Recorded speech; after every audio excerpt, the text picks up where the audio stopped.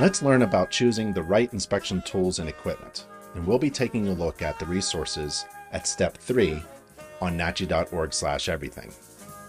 Now, in the beginning, every inspector needs a flashlight, a GFCI tester, and a voltage tester. Later, you can buy all the other fancy inspection tools. And here is a list of the home inspection tools that we recommend, including inspector safety equipment. In relation to software, InterNACHI has a free home inspection checklist to practice performing inspections according to the Home Inspection Standards of Practice. I'll show you how that looks.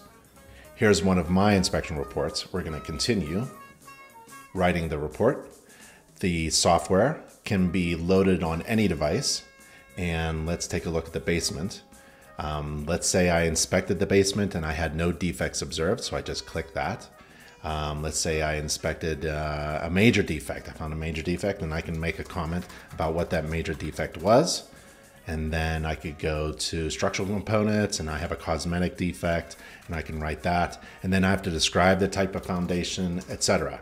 And when I'm all done with every section, like the cooling, let's say I have a material defect there, and I can type why I have a material defect. Or maybe it was inaccessible or not present or unsafe.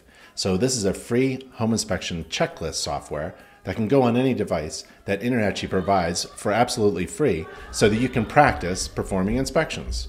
And then we have a fetch report to quickly and easily share your inspection reports with agents. And I'll click that and show you what that looks like. There's the logo there. And your client just simply enters their email address to download the inspection report that you have uploaded through your InterNACHI dashboard so that they can access it. And then we have a link to inspection report writing software, providing exclusive discounts to InterNACHI members through our e-commerce partner, Inspector Outlet. And there's a link there, and you get to Inspector Outlet and all the software. And so that's step 3 about purchasing inspection tools and software.